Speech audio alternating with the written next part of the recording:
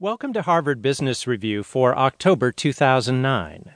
In this issue, you'll learn how GE is engineering products for the developing world and then bringing them to its core market. And you'll hear how uninterrupted time off can lead to increased efficiency and effectiveness. Plus, you'll hear executive summaries of other articles. We begin, though, with a piece from the Forethought section.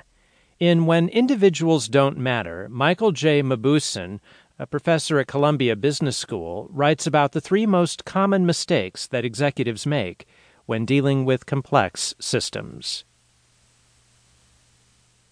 If you watch an ant try to accomplish something, you'll be impressed by how inept it is, said Stanford biologist Deborah Gordon in a National Geographic article about swarm theory. Ants aren't smart, ant colonies are.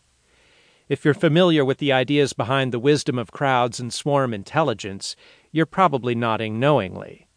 Under the right conditions, groups, whether ant colonies, markets, or corporations, can be smarter than any of their members. In these complex adaptive systems, hard-to-predict behaviors emerge from the interaction of the individuals.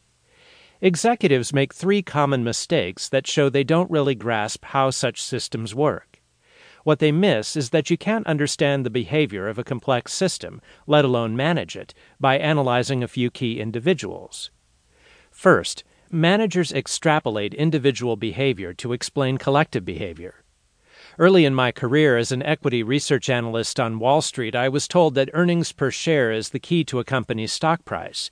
Investors, executives, and the media still beat that drum.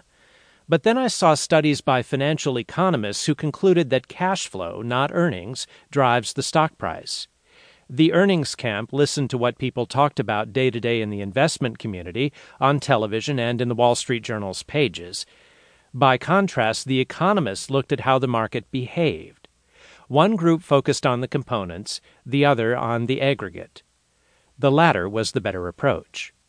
Research in experimental economics, for example, shows that markets can generate very efficient prices even when each participant has limited information.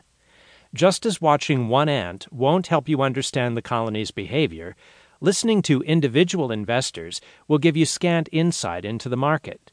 It can even be harmful for executives to heed individuals who generally dwell on earnings rather than collectives, which tend to appreciate cash flow. Those who do may cost their shareholders and themselves substantial value. A survey by Duke University's John R. Graham and colleagues reveals that 80% of chief financial officers would decrease value-creating spending in order to meet an earnings target.